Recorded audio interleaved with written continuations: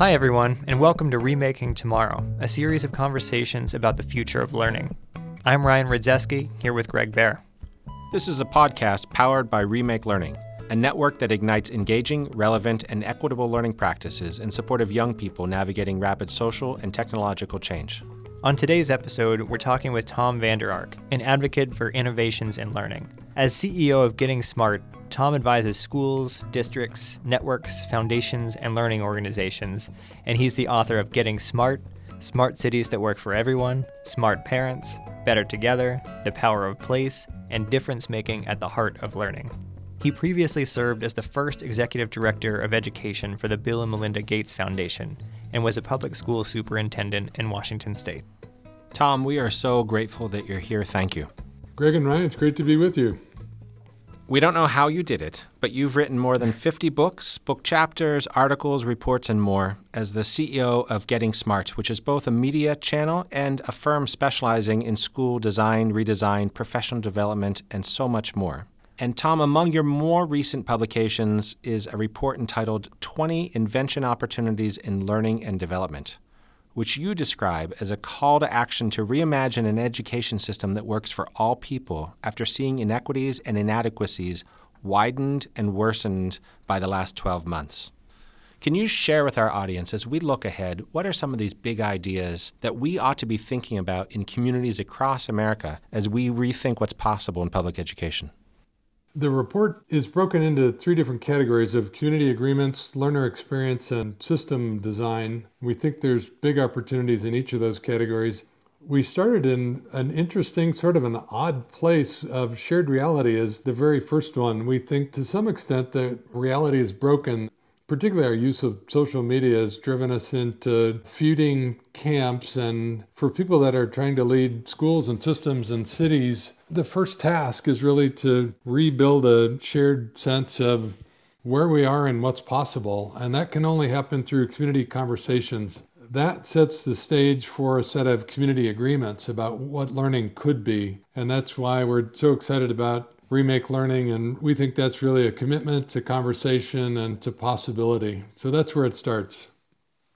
You mentioned this shared reality. It's been my experience in talking with superintendents in our region over the past number of weeks. They've repeatedly and in an unprompted way talked about that incredible healing needs to happen in our communities to just get through this next few months of this school year, as well as to look forward to future school years. Can you say a little bit more about why and how and where we start with that work?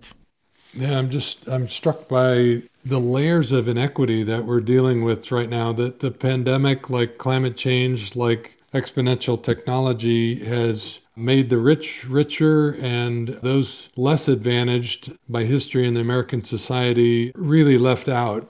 This is a set of compounding factors that has really disadvantaged 20 or 30 million young people in America in a really severe way. So what we most need, community by community, is an opportunity to come back together, to rebuild relationships and acknowledge that the inequities that have existed since America's founding have in many respects grown worse over the last year, and that we all have new work to do, that we have new agreements that need to be made, that we need to double down on efforts to reach out to each other, and particularly to young people that have just been particularly disadvantaged by the last year.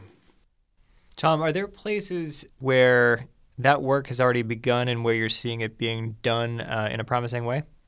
There's a couple of innovations that we're excited about. Our friend Aaron Rabb has started 100 Days of Conversation. This is running all over the United States. You can find it at 100daysofconversation.org. A great example of a grassroots effort to get people talking community by community. Another cool app that we've seen is Cortico.ai, which is a new nonprofit that works with MIT Center for Constructive Communication. And this is actually bringing machine learning to community conversations, and really through their online platform called Local Voices Network, it's surfacing diverse conversations in really useful ways. So those are some examples of tools and facilitation techniques that are happening. But I would say that community by community, people are finding their way. They're trying to go back to school when and how makes most sense for them to rebuild from what has been a really challenging year for most families and probably the most difficult year of their career for educators. And Tom, as we look to a post-pandemic learning future, our colleagues at KnowledgeWorks have taught us about the signals that point to a future to which we might go. So let's put ourselves back before that pandemic, because you wrote another book called The Power of Place, and you spoke about the hyper-local work in communities or in schools or school networks across this country. Can you give us a few examples of places that pre-pandemic might be signals as we think about our post-pandemic learning future and that power of place? So the premise of Power of Place, written around the design principles of Teton Science School in Wyoming, is that every place is a place and has its own beauty and its own lessons to teach. And so we do hope that every community in America really takes advantage of all the beautiful lessons to be learned right outside, the beautiful partnerships to be created right where you are. I'm reminded of my last visit to Nuvu Studios in Cambridge, Massachusetts, where the day I was there, one group did a walking tour of the local neighborhood, and they studied the economics and demographics and looked hard at who owned what and who was doing well and who wasn't. Another group studied the intensity of smell, and they created graphical representations of the intensity and duration of smell. So the same walking tour repurposed for different means, just a great local example of go outside and learn what your community has to teach you. I'm excited by the Teton Science School and their Place Schools network, where they're helping rural micro schools really reconnect with their community. And then at a regional level, we're super excited about the work happening in Kansas City, where almost 45 school districts and 100 high schools have helped to facilitate a set of community agreements about real-world learning that's just reinvigorating high school learning across a two-state region. People are adding community-connected projects, entrepreneurial experiences, internships. We're just excited that a set of regional agreements has really brought civic and business leaders into that work. Another priority you outline in Getting Smart's recent report is learning design, how to use learning science to craft engaging and effective learning experiences. Can you give us a sense of how science has or has not shaped the experience of learning over the past few decades? Yeah, we have a sedimentary system where we've inherited these layers of policies and practices, and most of them just don't really have any basis in science, at least that science that has emerged over the last decade. And as the science of learning and development, SOLD, the SOLD Alliance, has taught us in the last year, we actually know quite a bit. A recent blog post that I did summarizing their work identified 12 strategies from science, and I'll just mention a couple of those. From Todd Rose, recognize individuality and anticipate malleability. That's from Dr. Pam Kenter. Understanding context, that context really matters for young people. Also that they thrive on relationships. And that setting priorities is super important. For 20 years, we've been chasing lots of standards in lots of subjects. And in fact, setting priorities on belonging, attachment, self-efficacy, developing a growth mindset, that those priorities matter a lot. Active learning matters a lot. Engaging tasks that matter to learners and to the community. Giving kids real-time feedback on the work that they're doing. Taking risk factors seriously. Exploring what motivates individual learners. I mean, these are some of the things that science is teaching us, and we're just excited that thousands of schools around the country are really beginning to pay attention to those factors and invite them in to co-construct meaningful activities that result in public products.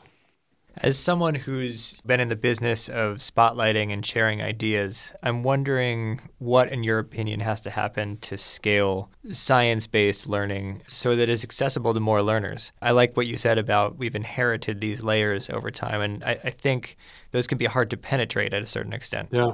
Well, For those of us that helped stand up No Child Left Behind 20 years ago, it's just had such a far-ranging and damaging impact. And we're so monopolized by bad end-of-year standardized tests that really just look at grade level proficiency in two subjects. So we're going to need to dismantle that by really taking advantage of the cumulative validity of good formative assessment. That means measuring what matters, doing it well, feeding it back to learners and teachers in ways that are meaningful, and then credentialing that formative feedback in ways that it can guide an individual learner progression and be aggregated at a system level and be used instead of standardized testing. So the ultimate answer to your question is we're going to need to invent new forms of measurement. We're going to need to create learner profiles that are secure and portable, that value what matters most and connects to portfolios of personal best. So we have our work cut out for us, but that's work that we can do in this decade. This is Remaking Tomorrow. I'm Greg Baer along with Ryan Rudzeski, and we're talking with Tom Vander, the CEO of Getting Smart. Tom, we hear so much these days about the need to dismantle old systems and build new ones, maybe more so than ever in recent past due to this pandemic. And yet, you've led a system, right? You know what that means. You know how hard it is to talk about it in concrete ways, in ways that school boards understand, in ways that parents understand, certainly the way that legislators might understand. It is so complicated, so interconnected. So you've already given us some clues as to what new systems might look like, but what's it going to actually take to build new systems? How can we get there? So every system has one important decision to make, and that's what's the right mixture of improvement and innovation for my community. Improvement makes what we have better. Innovation tries new things. And I would argue that today every system should be creating new while improving the old. And creating the new means starting new schools. Every new school is a great opportunity to start over and create something fresh.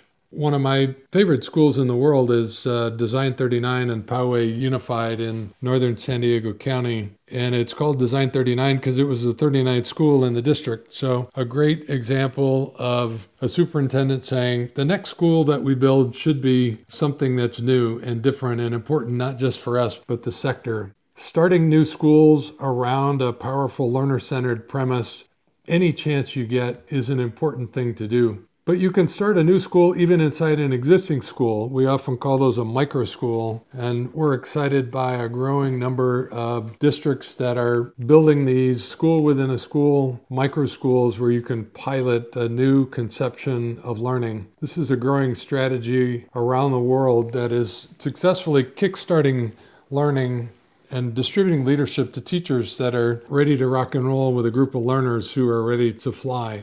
And then the final thing I'll say is we need to build a new measurement and data foundation under the existing system. So that's going to take a real initiative in school districts, in regions, and in states, beginning the leadership work of really replacing the foundation under the system we have while it's in progress.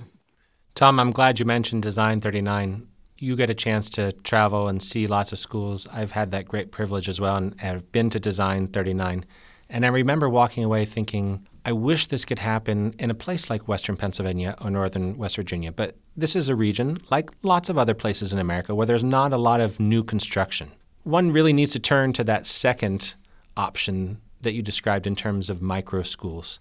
Can you say a little bit more about, as a superintendent, as a principal, as a school board, how they might undertake either the mindset or the actual work of a micro school within an existing school structure? Yeah, one of my favorite examples of this is Kettle Moraine, where Pat DeClotz split an elementary in half and created a progressive micro school that allowed a group of teacher leaders to fly. And then inside a comprehensive high school, she started 3 new charter high schools, each with about 40 students, 2 teachers. And now, 5 years later, almost half of the school attends one of those academies.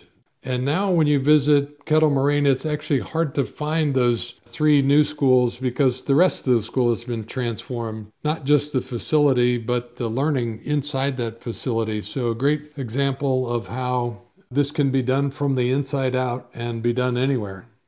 Speaking of looking ahead to new schools, new systems, and a new future beyond COVID-19, you've written that two of the things we ought to be teaching the most but aren't are climate change and artificial intelligence. Can you talk a bit about your reasoning behind both and if there are any places where you're seeing progress when it comes to teaching these issues? The two big factors that are going to monopolize the next 20 years are AI and climate change. More broadly, exponential technology. And if you want to broaden it to the global goals, you can, but half a dozen of the global goals are related to climate change. You're talking about the UN Sustainable Development Goals? Yes. Anything a young person does is going to be influenced heavily by these two factors. They will, in my view, do more to change the lives and livelihoods of young people than anything else. And so we owe it to them to give them the best introduction that we possibly can, and not do it prophylactically and say this might happen in the future, so you should know about it, but actually invite them to be solutionaries, to jump in with us and with community partners and help begin building solutions. One reason that I mentioned at the outset that these two change forces are so different than anything that we've ever experienced is that they both have built-in accelerators, that they're both exponential in nature, and that they're both impacting the least advantaged in our society. And so what I'm most worried about in the American society today is inequity. The pandemic has laid that bare. Racial injustice has laid that bare. But AI and climate change are doing the same thing, that they are disproportionately making the rich richer and disproportionately impacting negatively communities of color and the communities that have been least advantaged in our society. So we need to be very intentional about how climate change and how AI are going to change the job market and living situations in our community. And we should invite young people into those subjects to begin using machine learning tools to take on climate change and related topics. The exciting thing is that there's never been a better time to make a difference. There's never been a world where a young person like Greta Thunberg could create a social media campaign that would begin to change the world. There's never been a world where an Oakland nonprofit startup called AI for All could teach young ladies about how to use machine learning tools to do impact projects. So the exciting thing is that we can invite teenagers to begin using smart tools to take on the world's biggest problems. They don't have to wait until they go to college. They don't have to wait till they finish a master's degree. They can begin doing work that matters to them and their community right where they are. And I hope for more and more kids that includes studying AI and exponential technology. That means not just learning how to code, but being invited to think deeply about the ethical implications and the economic implications of who's going to make decisions about whether they get a job or whether they get a mortgage, because increasingly that's being made by an algorithm. So it's time for us all to pay attention to these mega change forces and invite kids into building solutions with us. Tom, how can people find out more about your work and about the ideas you're sharing? Just check us out at gettingsmart.com, and you can find us on Twitter and Instagram as well. Again, that's gettingsmart.com. Tom, before we say goodbye, and you've already given us so much about which to think, one last question for you, please. Yes. What's one thing parents and educators can do to make tomorrow a more promising place for our learners? Ask your learner how they're doing and really mean it, and just listen. I think more than anything else, kids need that connection. They need somebody that listens with empathy. Check in with them. Find out what they're thinking about, what they're interested in. Look for a way you can support that. Just be there for kids. Thank you, Tom. Thank you so much, Tom. Remaking Tomorrow is powered by Remake Learning, a Pittsburgh-based network of people and organizations that ignite engaging, relevant, and equitable learning practices in support of young people navigating rapid social and technological change. Learn more at remakelearning.org/tomorrow.